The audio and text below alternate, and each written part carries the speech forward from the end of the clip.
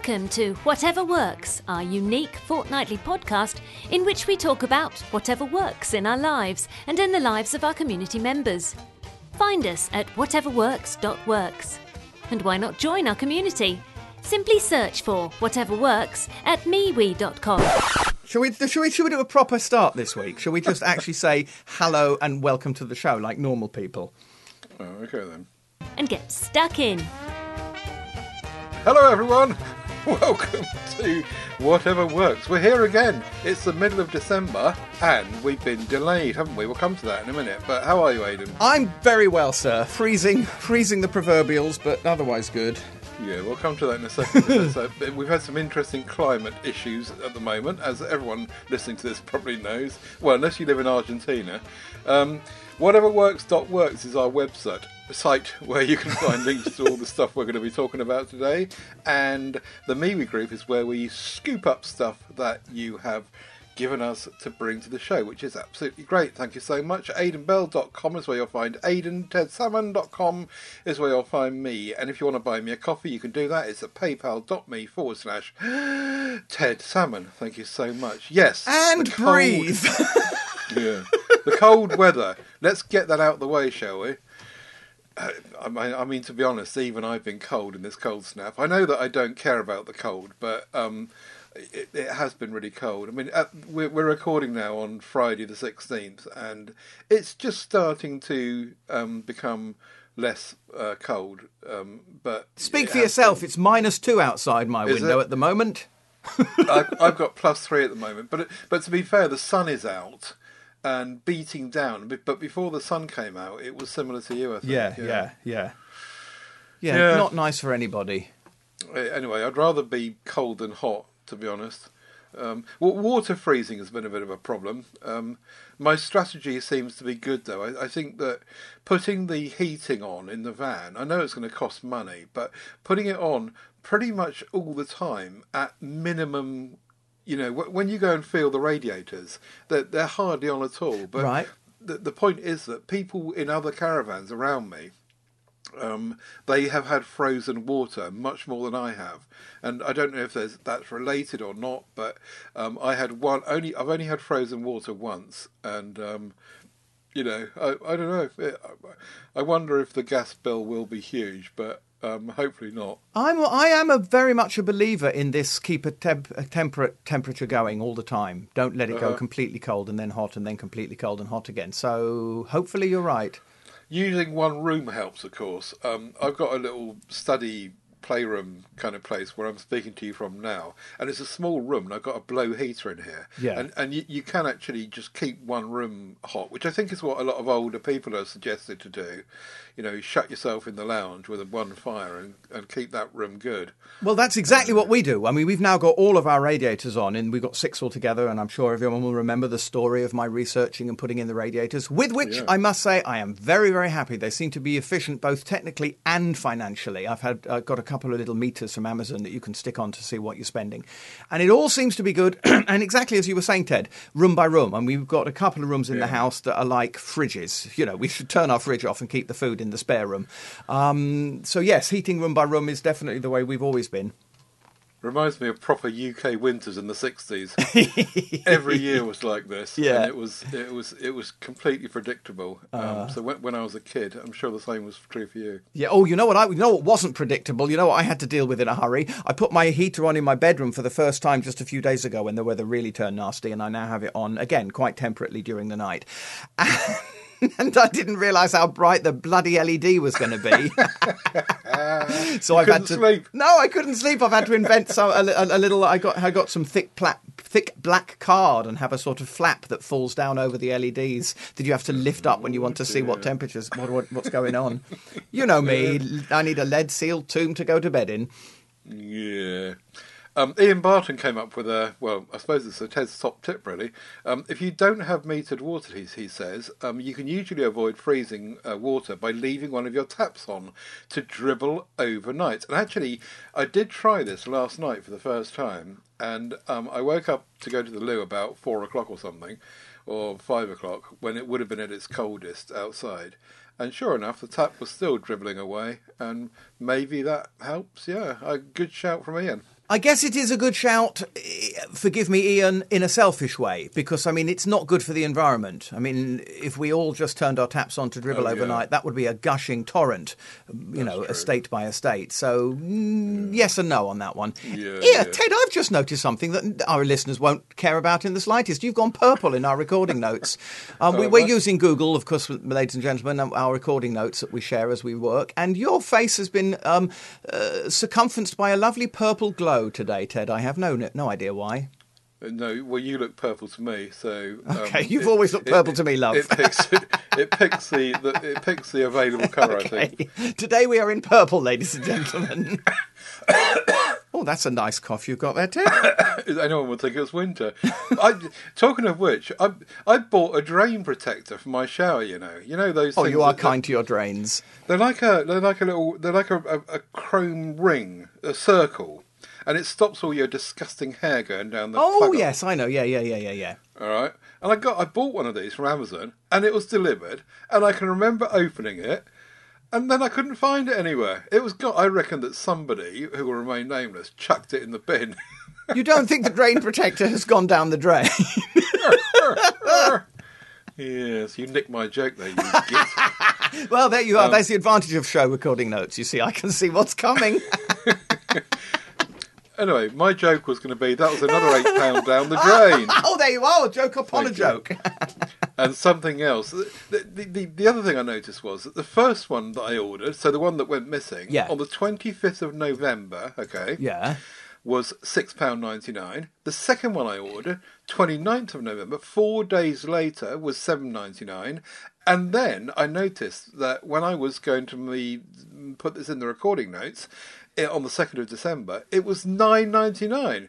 So I reckon that they must get more expensive the more you buy. I think they think you're addicted, I reckon. Let me have a look I'm going to see now this I think you get penalised for losing them, Ted. Oh, it's like a punishment. It's down $5.99 now. All right, I was going to say it's a slap on the wrist. We've lost one, we're going to charge you more for the second one. Be more careful next time. Yeah. So it's actually cheaper than when I bought it in the first place. £8 I paid, and it's $5.99 now. Oh, there we Swines. go. Now, talking of your purchases, I'm very grateful for the one that you flung in my direction, which was was Kofsky sports socks. Oh, yeah. That you found you couldn't fit your feet into and sent them to me instead. Yeah. Do you know what, Ted? Despite the picture that I humorously sent you of my feet on the coffee table saying, look, I'm sitting back in my lovely new socks, they're too small for me too in the end. Really? I found they began to feel quite tight, and I put some of my regular socks on and thought, oh, that's better. And it's bizarre. I've got the label in front of me here, and the ones that you bought are extra large, which are supposed to be shoe sizes 12 to 15. Yeah. Now, my shoe size is between 10 and 11, so I should be well within that tolerance. Exactly. Can you imagine what they were like on me with my size 14? It's a bit ridiculous, isn't it? I don't understand that at all. I mean, God knows what the size small would be like. Put them on your finger. Absolutely.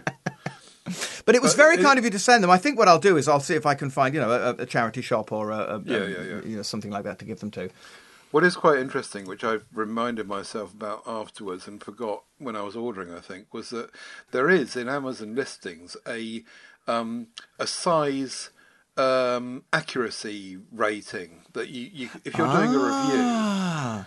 And it says, do they fit? And you say, they're too big, they're too small. And people can put that data in.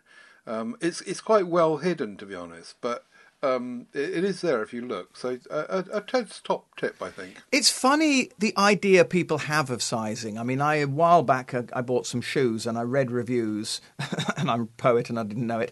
And people are saying, oh, they're made a little bit too big, so always order one size smaller than you want. And one thinks, why can't there be some sort of uniformity in sizing? You know, maybe we should just small, medium, and large are just outdated. We should have 1 to 10. Socks are a particular issue, I think, because some people want their socks to stay up, and other people don't. Yes, so they've got to make some decisions about elasticity, and then if you've got particularly big leg feet like I have, then that can cut off your blood supply, like I was saying on the last show. Yes. Anyway, there you go. There we go. But thank you for sending them. I'm getting rid of them. Yeah, that's fine. Charity Shuffle. We can't send them back because I've opened one of them. And Yes. My dad actually tried the pair that I kept here Mm-hmm. and didn't send to you. And he said the same thing. They're too small for him as well. Oh, good grief. So they're obviously coming up too small. Socks Forget that idea. Socks for elves.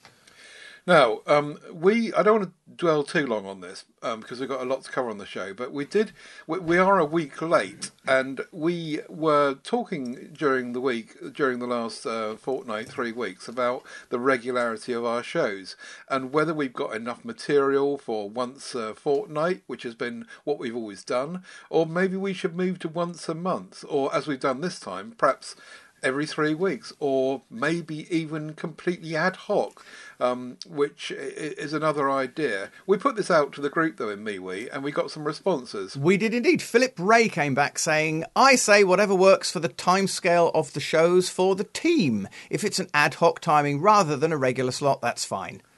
Okay, Gareth Williams said, I have a feeling that there may be a lot of contributions over the festive period or just after.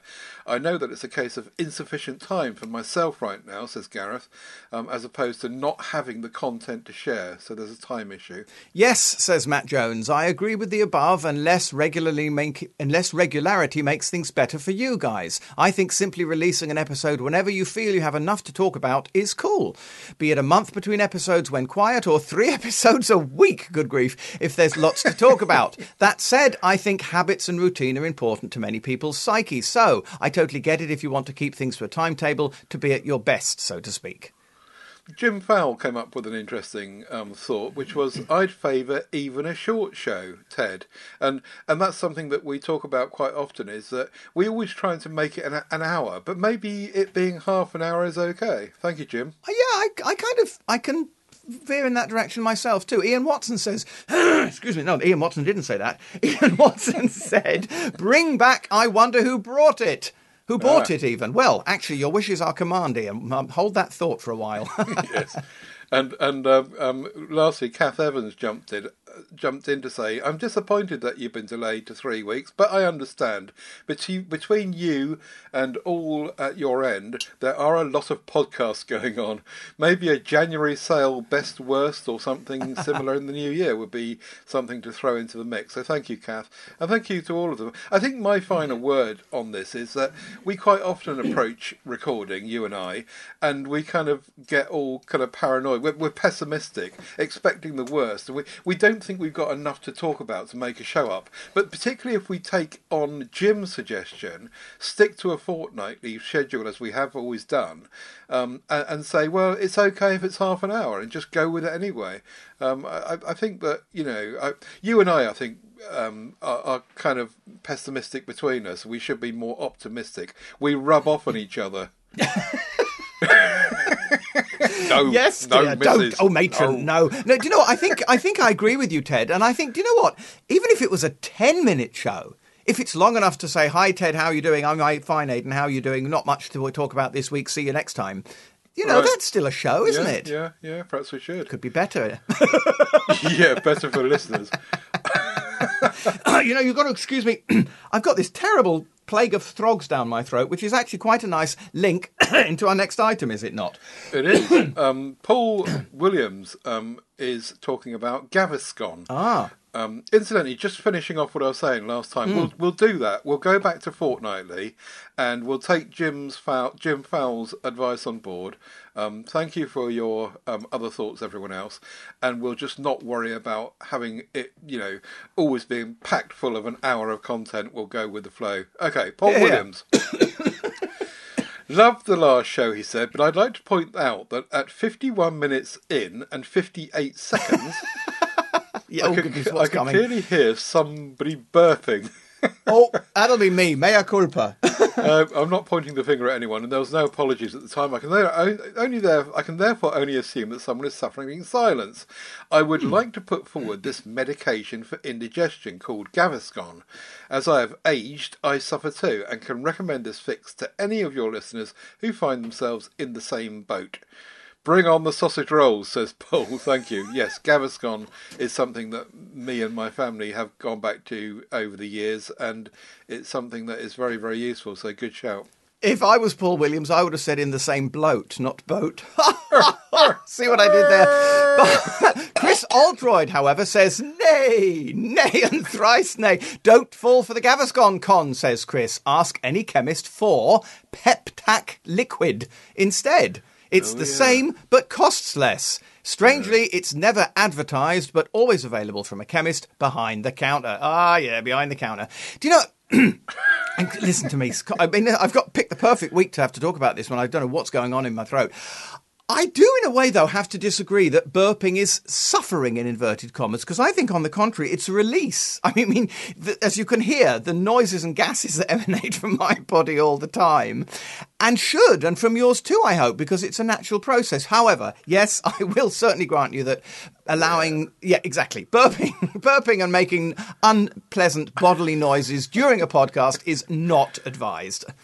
Do you know what, Ted? I will say, when I do feel acid reflux coming on, which I guess is also, peptic acid and Gaviscon also work on that, I have a box of these things, or a tub of these things, Tums. They're American. And they are so Moorish. They're sweeties that you suck to get rid of acid reflux. But my goodness, they're yummy. I always take two. Even if I think I only need one, I let myself have a couple. They are very, very yummy. Unfortunately, only available in America, as far as I know. Swines. We'll have to get Daniel Bemis to send some over. Talking of whom... Yeah. I asked on the last show what a court was in relation to Daniel Bemis's bird feeder. You did, and Mike Latour, also from the USA, responded, a quart, he says, is a quarter of a gallon. So keep up at the back, come on. Thank you, Mike. So you measure non-liquids in gallons, because he was talking about seeds. Well, according to Mike, sometimes there is an overlap, such as with Daniel's seeds. However, he says, more often than not, non-liquids are measured in ounces. Yes, we are confused and confusing. I'm confused now, Ted. I don't know about you. Yeah. Do you know what? I have to say, vive la metric. Vive la metric. I spent my whole adult life trying to fight off the lunacies of the whole imperial system. I can only work in metric. When I drive my car, I can only think in kilometres. Don't get me started on the 12-hour clock, though. Let's move on to another item, because I'm about to climb onto a soapbox here. The other thing that the Americans do, I think, is measure things in cups, like the cooking. Yes. Which is that's just bizarre, because a cup could be any size, couldn't it? Yes, and spoons these days. I mean, there's no standard teaspoon or tablespoon either, is there? Very odd indeed. You're right. Let's move on. But thank you, Daniel. So anyway, the 12-hour clock. No, thank you, Mike. Thank you, Mike and Daniel. No, but really, the 12-hour clock. No, don't. Chris Kelly is after a dehumidifier and posted upon the group, where several kind people came back and responded, as they do. Thank you very much. Keep it up. Brian Hall says to Chris that a 12-litre version of the Inventor EVA Ion Pro worked very well for drying washing, and a few days ago we had a bad water leak from the bathroom sink and it dried the floor over a few hours. We've never used one before and we were so surprised how well it worked. Well done. He got it out. Gentle listener, there was an edit in there. It took me about 12 attempts to get that right, and now Ted spoiled it. Judge Barton recommended a Meaco, Meaco, which he says works very well for drying clothes and generally absorbing moisture from the room. Duncan Robertson brought the Avilia X125, which he says works well for drying clothes and stopping condensation. And lastly, Robert McCrown uses the home dehumidifier, which he says seems to work well and is smart, so it can be used by Google. Everything is smart with Google. So thank you, everyone, for your suggestions for Chris Kelly's dehumidifier. Don't forget also, though, that I had on the show a while ago my Ancio dehumidifier disposable pack. Now, you get 10 of these for kind of a few quid, and you just kind of put them around the room. I did cover them on the show. They're really cheap. But as Chris did point out in the group, when I when I suggested this. They're also killing the planet because they're all made of plastic and you've got to throw them away at the end. But yeah, there are lots of options for dehumidifying. Some of them expensive, some of them cheap, some of them good for the planet, some of them not. Hope that helps. Thank you. Ian Watson is next on the Anker Power Core 3. It's Tech Corner. He says that I've got this wireless power bank. It's got 10,000 milliamp hours in it. It's Qi certified, which means it's got a wireless charging pad on one side of it. It will output via USB-C at 18 watts, and I'm very impressed with it, says Ian. I've used battery packs before, but the cable is always annoying. I was looking at it a few times. I was looking at a few others, but decided on this known make. We love Anker stuff. I agree with you, Ian. And yeah, you don't need any wires with this as long as you've got Qi certified stuff, which some of us have, don't we, Aidan? Oh, my phone's ringing. Excuse me. Carry on. and we can put our Qi certified phones and other implements on top of the power bank, which is really cool. I wish it was a bit bigger though. 10,000 milliamp hours is not very much. I suppose it would do an average phone about 2.5 charges or something. But yeah, good. Anyway, thank you, Ian. Very nice. Looks very sexy. This really is Steve Litchfield's neck of the woods as well, isn't he? Isn't it? He's brought on. But this is the first one I've ever seen with Qi included, so that does impress me. Yes, yes, indeed. I bought a backpack. Again, thanks to Chris Kelly. You can hear a rustling going on in the background because I'm just lifting it up because I like to have props when I talk about things. I'm holding this incredibly light backpack. Do you remember 2 or 3 shows ago, Chris Kelly had an item on backpacks? Yeah. Now, Chris will probably disown me and never speak to me again. I decided at that time, talking while we did that item, that I walk to Tesco from time to time. I'm trying to do so more now because I very lazily drive too much. And I decided I needed something to bring me shopping back. And I wanted a nice, cheap, cheerful backpack just to sling over my shoulder on my back and carry stuff home. And I found this Kacket, lightweight, foldable, hiking. Yes, I thought, Kacket, let's buy it. So, £9.99. It's basically, it's made of nylon. It's all sewn up together. You could scrunkle it and hold it in the palm of one hand. I mean, as I'm doing. So, it's nothing. It's just a bit of old nylon all sewn together in the shape of a backpack. But it does the job. It does what it says on the tin. And I've used it 2 or 3 times now. And it's comfortable and efficient and waterproof too if it should rain upon me on the way home. And I'm very happy with it. Sorry, Chris. How long are the straps? Long enough even for you, I think. Yes. I've still got about 20 centimetres unused of the straps. Okay. And second question is, second observation is that there's also a 10% voucher off, so it's actually £9. There you go. At the moment. But also, if you look on the Amazon page, I don't know if you're there, there seems to be a picture, the 4th picture down, has got something with a water thingy in it. Does that mean it comes with a water carrying thingy as well? No, I think what they're doing... Well, yes, it does, because in that picture, I'm guessing what they've done is they've put the water thing in... The thing itself has its own tiny little bag that it comes in, and I think they've put their water thingy in the bag in which the backpack comes. I actually don't even know what I've done with that bag. I think I put it with my filming gear because I thought it might be useful to hold something on a film shoot. So yes, I think that's just rather clever. They've just used the bag that the backpack came in. Very good. Okay, well, thank you. Lovely colour too. Very, very nice, attractive blue colour. Yeah, that's very nice. If it's got long straps, it could do me on my moped. So I might have a look at that. Certainly very good. Ian Watson is next again with a bit of DIY.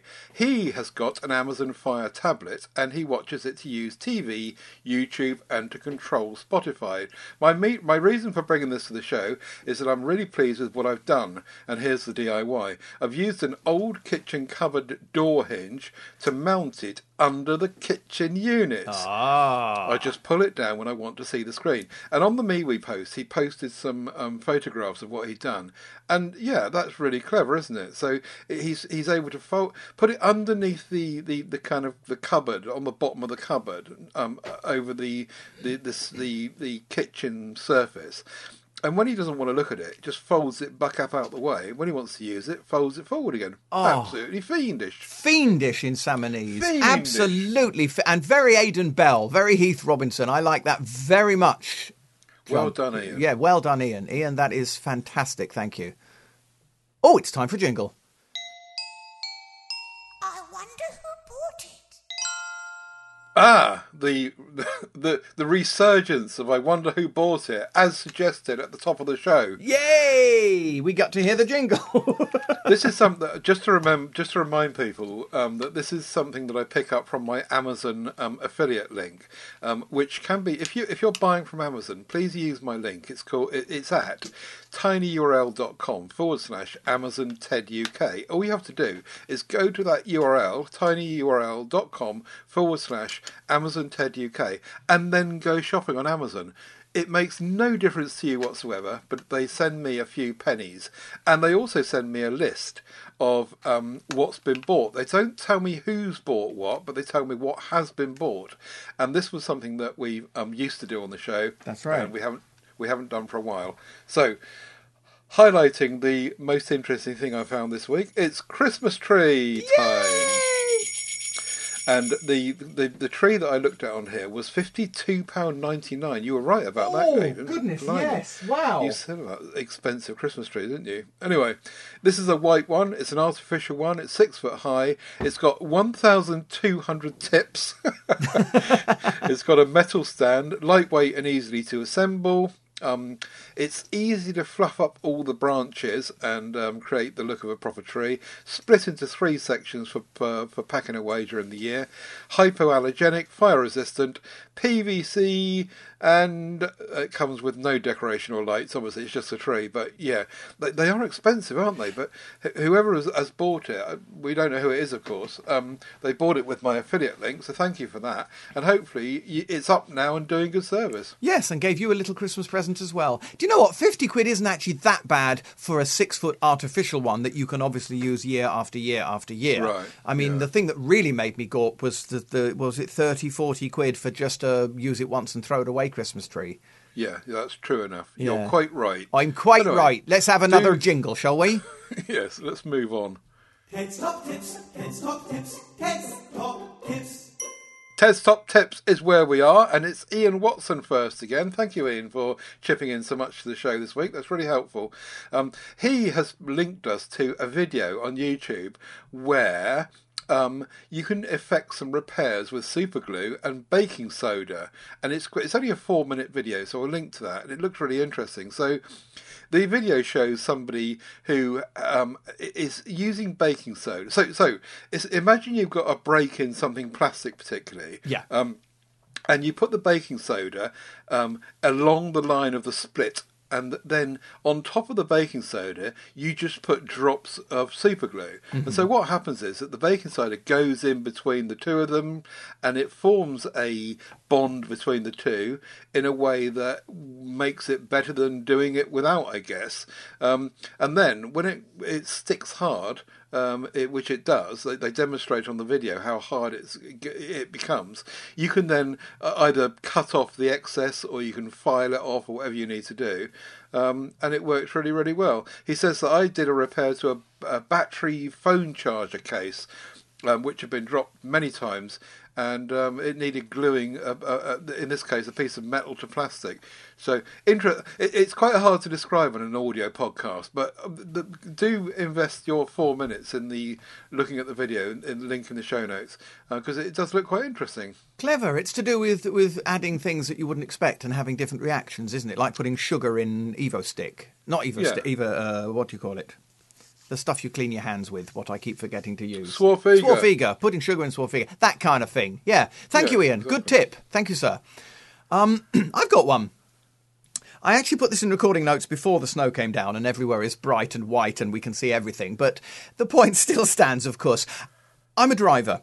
And I'm always nervous at the moment in these dark winter evenings of hitting somebody, because people walk around, and even people who are wearing reasonably visual and bright coloured clothing can still be very, very difficult to see in the darkness. And as we know, people are stupid and walk out into roads without looking first. So I just wanted to advocate wearing high-vis jackets. I've got a couple in my car because, as we've talked about on the show before, making trips abroad, you have to fill your car bumper full of high-vis jackets in order to be allowed to set foot in France, etc. So I've got a couple in the car, and I got one out and I put it by the back door, and whenever I go out now in the dark, I will wear this thing because I just think it's a simple, easy, not expensive thing that we can all do. Wear something high-vis because you don't want to be the person that gets hit. What a great idea. What a great tip. Because I'm just thinking to myself, in the garage over at my dad's house, we've got 2 of these just hung in the garage. I even looked at them the other day. And me on my moped, it's just a perfect use, isn't it? I just didn't think to put them on. So good shout. Yes, and when you're driving your moped, but also should you have the misfortune to have a breakdown and find yourself walking down a dark lane to find help, then you've got a nice high-vis jacket to protect you while you're doing so. Exactly. Very good tip indeed. Still using and still using. I am still using, yet again, back scratchers.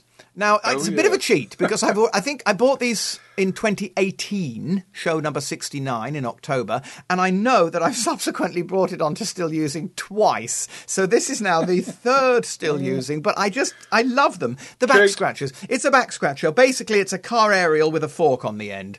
Is the quickest and easiest way of explaining it. You just pull this thing out and it's got a lovely little scratchy thing and you can just scratch your back.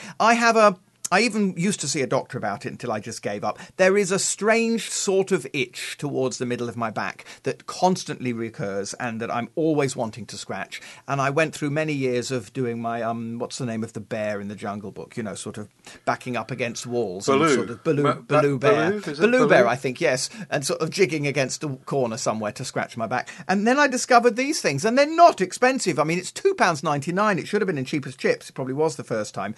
And they're great. And yes, they don't last forever. I mean, the fork snapped off the end of one the other day, so I had to replace it, which is what put me in mind of bringing it to the show. But they're really, really good, and I have one in my bedroom and one in my office, and I can scratch my back with great pleasure whenever necessary.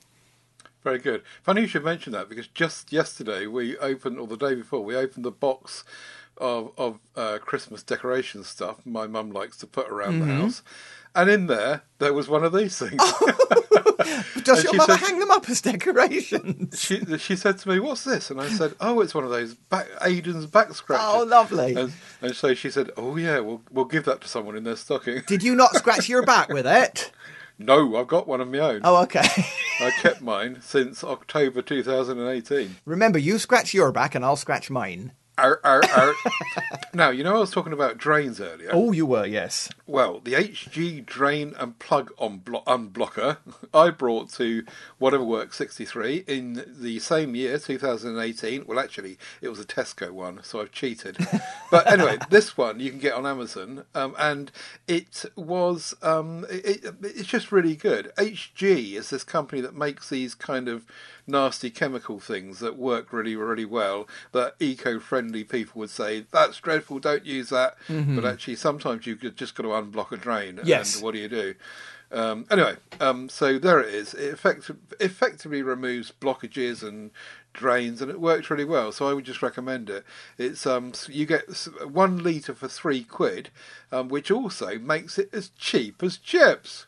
I've put one in my box, Ted. It's already in my basket. I'm going to buy it later. I don't know what's with me in the West Country today. I'm sorry about this. Apologies if you're living in the West.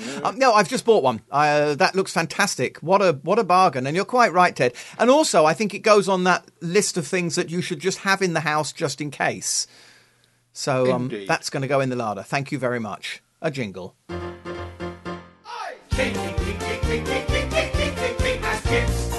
Joe Fallon is first. Hang on, sorry, I'm going to interrupt you there, Ted. Before you mention Joe Fallon, we have to say where things are changing. This is our last £5 cheapest chips, ladies and gentlemen, because as we discussed in a previous edition, the world is changing. Everything is getting more expensive around us, and I think cheapest chips. We're finding £5 a little hard to beat, aren't we, Ted? It's a bar that's getting harder and harder to go underneath. So we think we're going to move it up to £10 in the new year. We got permission from Judge Barton. We did indeed. Permission was said given. It was okay. Yes. We could do this. This is our last £5 cheapest chips. And so indeed, for anyone kind enough to offer anything for us going forwards into 2023, it's £10 cheapest chips, no longer 5. Limit. Limit. Yeah, I mean, the cheaper the better. Yeah, you can stay under a £5 if you want. Yes. Right, Joe Fallon. He's on Co-Case's self-adhesive phone lanyard tether patch. Pardon? You get 2 of these for £6.99. He doesn't say much about them, or indeed whether he's got them or not, but it looked like a really good idea. So much so that we sent off for a couple in the household, and they've arrived. And they do as what they are supposed to do. You get they're like a kind of triangular shaped sticky patch thingy. You put it inside the back of your phone case with a little dangly thing hanging out the hole where the charging port a little goes. loop, a little metal loop, yes. It's a little loop which you can then hang on to whatever you want. So a lanyard, one of those clip thingies that I can't remember the name of that Chris Kelly brought to the carabiner. show. That's the one. Yeah. And whatever you want to, you could just hang it on. And a charging cable. It seems to stop the charging cable getting yanked out as well. What? I've thrown you there. I'm looking at the pictures on Amazon, and I can see that they've put a cable charger through, and they seem to be using the loop to prevent the cable from being yanked out of the phone. What? You see? You didn't even know that bit. You see? What, you mean that? I'm sure Joe Fallon knows all about that bit. That white thing? Yeah. Well, not to worry, dear listener. Aidan spotted a picture on Amazon that appears to show that this will also hold your charging cable in place for you. I may be wrong. I often am. Carry on. Anyway, so that's not what it's designed for, I don't think. But anyway, it's it's basically adding a lanyard loop to your phone, and it sits inside the case. It won't work unless you've got a case, but it's got a sticky thing on the back, and it sticks to the case on the inside. And I tried this out, and it seems to work really well. If you don't mind the weight of your phone round your neck, for example, you could dangle this round your neck and behave like a librarian. Yes. So very nice. And come to think of it, it wouldn't even need to be a phone. I mean, anything that you needed to attach a small loop to fix, for instance, a carabiner or a lanyard to, you could stick this to that. It wouldn't have to be a phone, would it? Oh, look at that. You see that loop at the top there? There you There's go. There's 10 there for £2.99. Well, goodness me. Cheaper. Even cheaper than chips. I didn't realise this was a thing. Now, my final cheapest chips under £5 is actually under £3. It's £2.48. I couldn't believe this. Doing some computer work recently. Some very kind people on PSC have been helping me out with a computer problem. I needed an Ethernet cable. I needed to plug an old computer into the Ethernet just for a short session, and I couldn't, believe it or not, in a house with enough cables to open a computer shop, I don't have a spare Ethernet cable anywhere. I was most shocked. So I jumped on our favourite website thinking I really don't want to pay for an Ethernet cable just for one job. £2.48, that's less than a cup of coffee. So I thought, well, it'd probably be a rotten old lead, and I ordered it, and no, blow me, it's a perfectly decent, perfectly well-made, seems fine, 5-metre Ethernet cable for £2.48, and it even came in a fetching green colour. I don't know whether it's that the world is turning Wi-Fi and Ethernet cables are no longer required and they're selling off old stock. I don't know, but I can vouch for it. I didn't...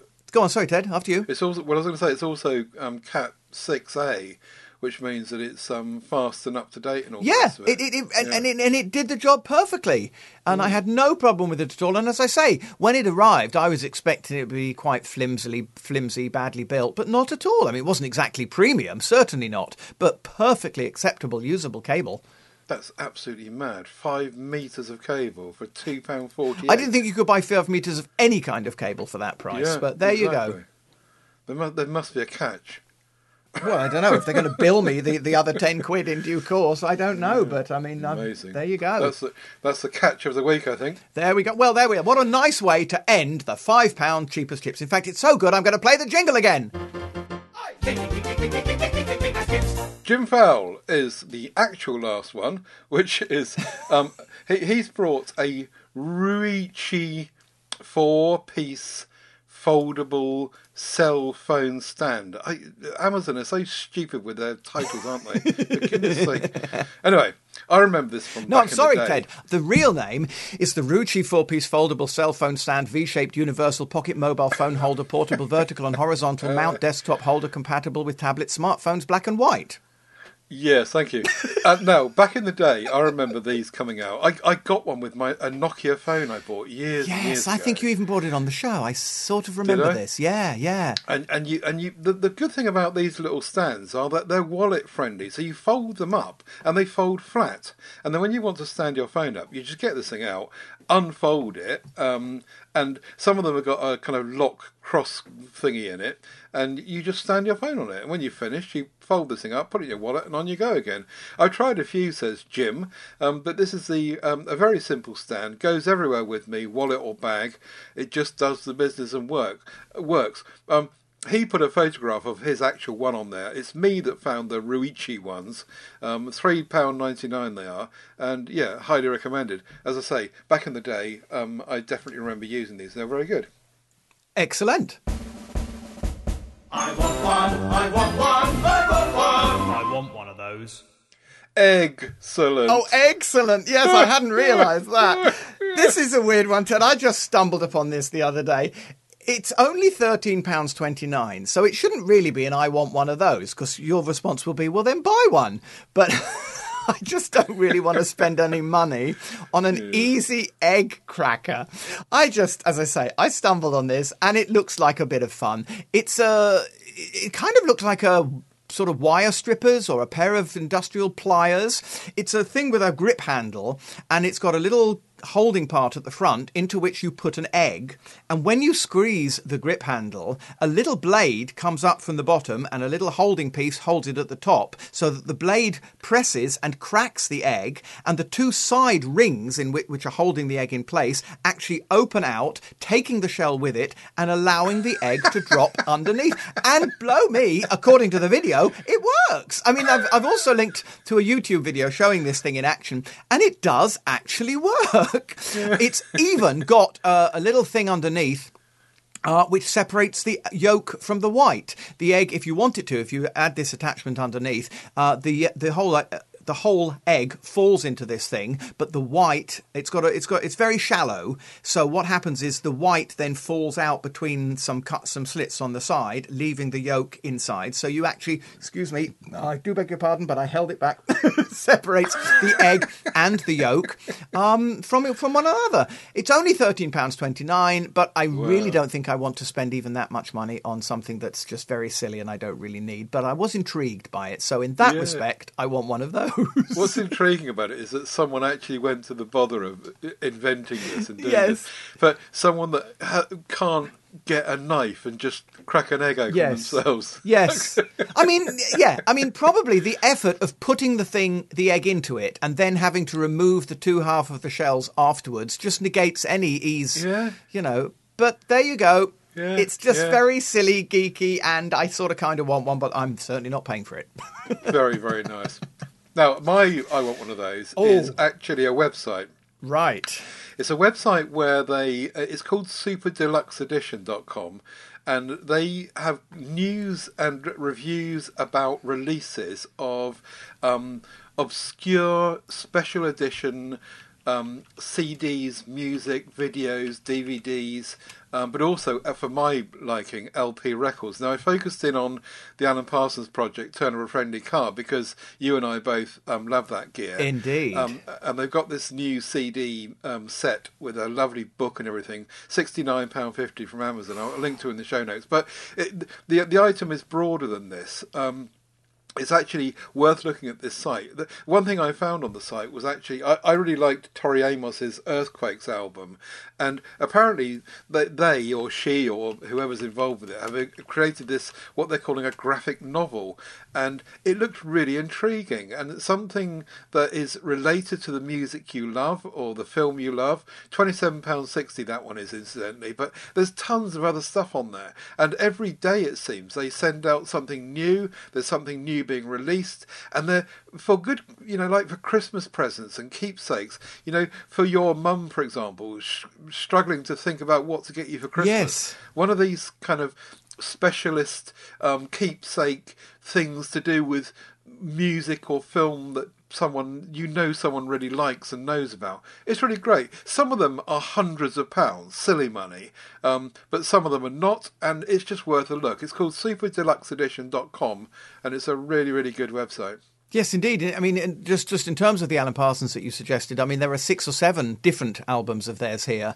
And while you were chatting, I was just typing a couple of search words in, and it does seem to be very, very clever. As you say, they're not always cheap, but very special. If you're I was going to say a Star Wars nut, but that's more cinema than audio. But if you are an Alan Parsons nut, then, it's exactly as you say. The thing to do is to go on and see what they've got. And they've got a lot. And I'm being distracted and not making sense because I'm looking at the website. I'll close the page now. Very good find, Ted, indeed. It's, really good. I'll put the link in the show notes. It's a very, very good website for those, particularly like me, that like the vinyl, the LPs. Yes.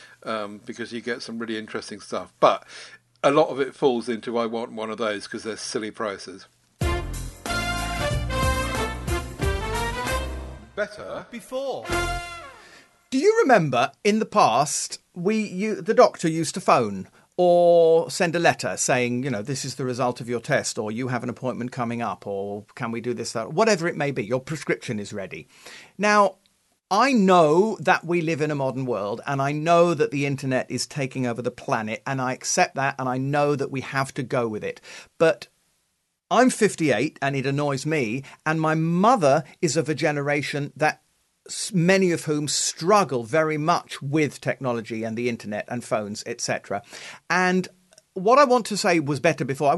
I tossed up between Better Before or 101, and then I realised it isn't a 101 because one has to move with the times. So it's no good snail mail these days is just old-fashioned, and of course we need to use different systems. But what irks me is that the NHS now insist, at least in my area, of sending everything by text message. The NHS have our landline number, and they also have my mobile phone as a second number. My mother doesn't have a mobile phone, so I receive my mother's text messages, and when I say, could you please use the landline and phone my mother? No, they can't. The system won't let them do that.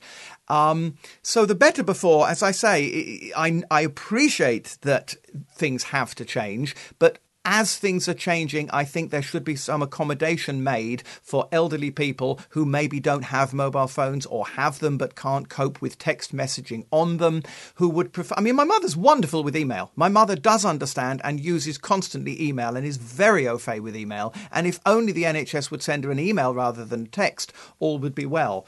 What are your thoughts, sir? Well, I'm kind of in agreement, really. There are probably very few people, even elderly people, that don't have a mobile phone and can't get a text message. But I do kind of agree in a sense that I wanted... my example is that Boots, the chemist, send me a text message every 4 weeks to tell me that my medication is ready, my repeat prescription. Mm-hmm. And I've tried to ask them. I said, can I have this? Can I please, pretty please, have this by email and not by SMS? But they won't. They can't. The system won't do it. Yeah.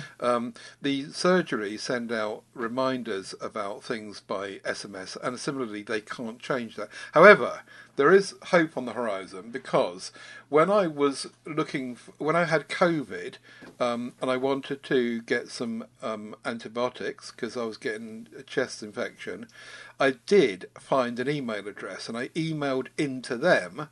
Now, up until then, when we tried to do that before, they said, no, you can't do that. But at least in going to the surgery, they now will accept emails coming in.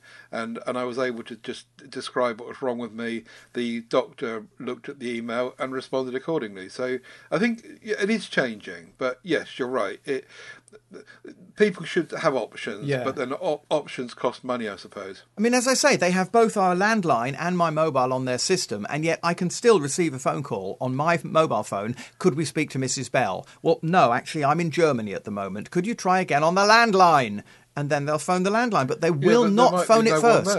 There may not be anyone there, so they've wasted time phoning the landline. It rings and rings and rings. Then they've got to look up another number to try and find you somewhere else. And you can see why they do it.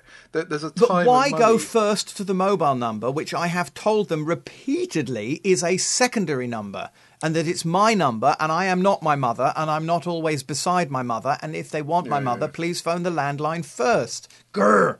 But as I say, it can't be a Room 101 because things are changing and we have to change with the times. But it was better before. Talking of Room 101.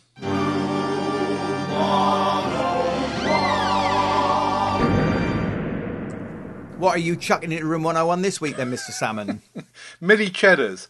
There used to be. Do you know mini cheddars? I do. I remember you chucking cheese in recently. Oh, Edam's, I think it was last time. Was it? But anyway, the reason why mini cheddars I think they're made by Jacobs are going in, is that there used to be 16 in a bag. Well, 17 if you were lucky, and now there's 12 or 13 if you're lucky. But the price is the same. The thieving gits. Oh, I'm not sure we can put that in a room. As we've said on the show already today, everything's going up. Everything's becoming more expensive in the world. Yeah, Ian Barton is next on people who can't close doors. You didn't even wait for my judgment. Carry on. It's mine. I don't care about your judgment. They're thieving gits, and that's the end of it. Ian Barton, people who can't close doors. It's -4 degrees outside, he says. The oil-fired central heating is carefully adjusted so it only heats some rooms, not the hall. The lounge has a wood burner that puts out 12 kilowatts and keeps us nice and toasty. She who must be obeyed persistently leaves the door from the lounge to the hall open, letting out all the heat from the lounge. However, Malcolm Bryant takes a different view. He says, I'm the opposite. All doors open. We have a thermostat upstairs on the landing. If the doors are closed during the day, heat from the radiators in the bedrooms won't reach the thermostat, so it will keep the heating on. With the doors open, the heat from the radiators can reach the thermostat and can regulate itself normally.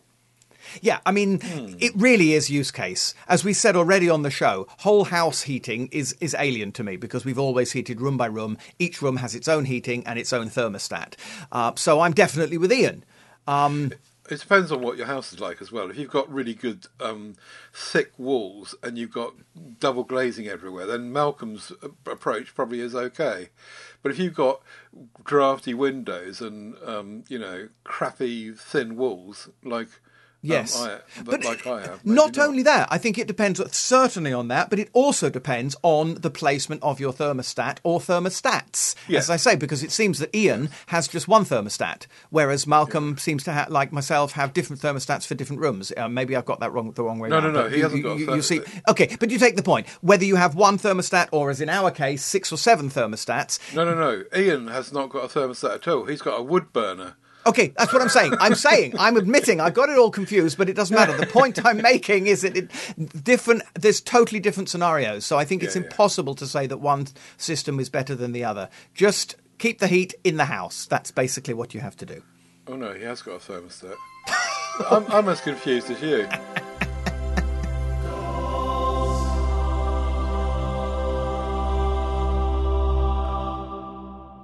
What a lovely, gentle jingle. Not as gentle as a Dyson vacuum cleaner, I think. Paul Williams brings us a Dyson. My Dyson V10, he says, has started to do less. Clearly the battery was on its way out. I did checks on Amazon, and I was looking around £45 for a non-Dyson battery replacement. Then I found the receipt purchased on the 21st of the 12th of 20, nearly 2 years ago. I called Dyson just to see how I would get on with them, and within 5 minutes they confirmed a £70 Dyson branded battery on its way to me. No quibble, no argument. That's like me and my Dell recently, isn't it? It pays to ask. It pays to ask. Excellent, Paul. I'm so glad, and definitely a gold star for Dyson for that. Yeah, very good. Indeed, yes. Last gold star of the day, last item of the day is... Do you remember mulligatawny soup? Sounds like a song. Mulligatawny soup.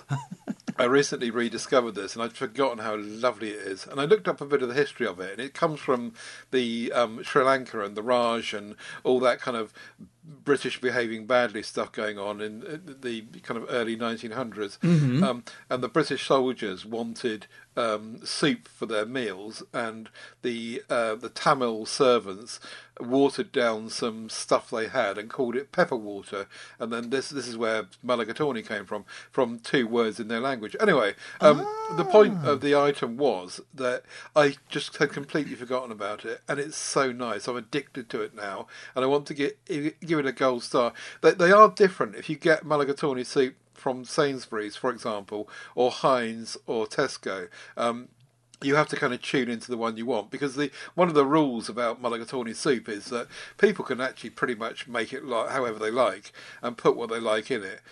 So you need to find the one you like the most. But I love that kind of that peppery thing on my throat, and it's just lovely. Particularly this, when you've got cold weather. Do you not remember it? I don't, or I didn't, and I decided to do a test. So I popped down to Tesco and I bought myself a tin of pepper water. Thank goodness they called it mulligatawny, not pepper water. And do you know what? I was cooking this, and as I was cooking it, I read the label, and I read British beef, warmly spiced and balanced with a sweet mango chutney. Now, I can't go near mango chutney, so I thought, I'm not going to like this. I'll give it a shot. And it was all right. I wouldn't say it was yummy, yummy, yummy. Not really my kind of thing, but it certainly was pleasant, and I enjoyed eating it. Again, it was almost too hot for me. That's another thing. I can't do spicy food. So if it had been a shade more in a curry direction, I wouldn't have been able to touch it. But as it was, I would say, yes, acceptable, but not really my thing. What make was it? It was Tesco. Oh, their own make. Right. Yes. Okay. Well, yeah, anyway, there you go. I'm giving it a gold star, even if no one else is. I think we're done. We're up to the hour, believe it or not. I think we are. And we shall be back. Now, this is a big one. We'll be back in 2 weeks' time, yes. Which actually will be... What will it be in 2 weeks' time? Oh, goodness knows. It'll be 2 weeks from today. It'll be the 30th of December, which means that this is our Christmas edition. Yeah, happy Christmas! All sleigh bells abound! For goodness sake. You'll have to put some jingles in. Go editing. Oh, goodness. Happy Christmas, everybody. Yeah, Merry Christmas, everyone. Thank you so much for listening to Whatever Works during the year. It's been a complete blast most of the time, and we thank you for chipping in and all the stuff that you put into the MeWe group as well that we've been able to bring to the show. So thank you very much. It's been a good year, don't you think? I certainly do. I'm off to deliver some presents. Happy Christmas. Whateverworks.works is where you'll find links to all the stuff we've spoken about today. AidanBell.com if you want to book him up as Santa. And TedSalmon.com is for me, where you'll find links to all our MeWe groups and all our audio podcasts, so don't forget to do that. But we'll see you in the MeWe group. And Merry Christmas to everyone. Have a good festive season, and we'll see you just before the new year. We'll talk to you just before the new year. So one last thing to say, as always, don't forget, whatever works. So Ian and Malcolm both have thermostats.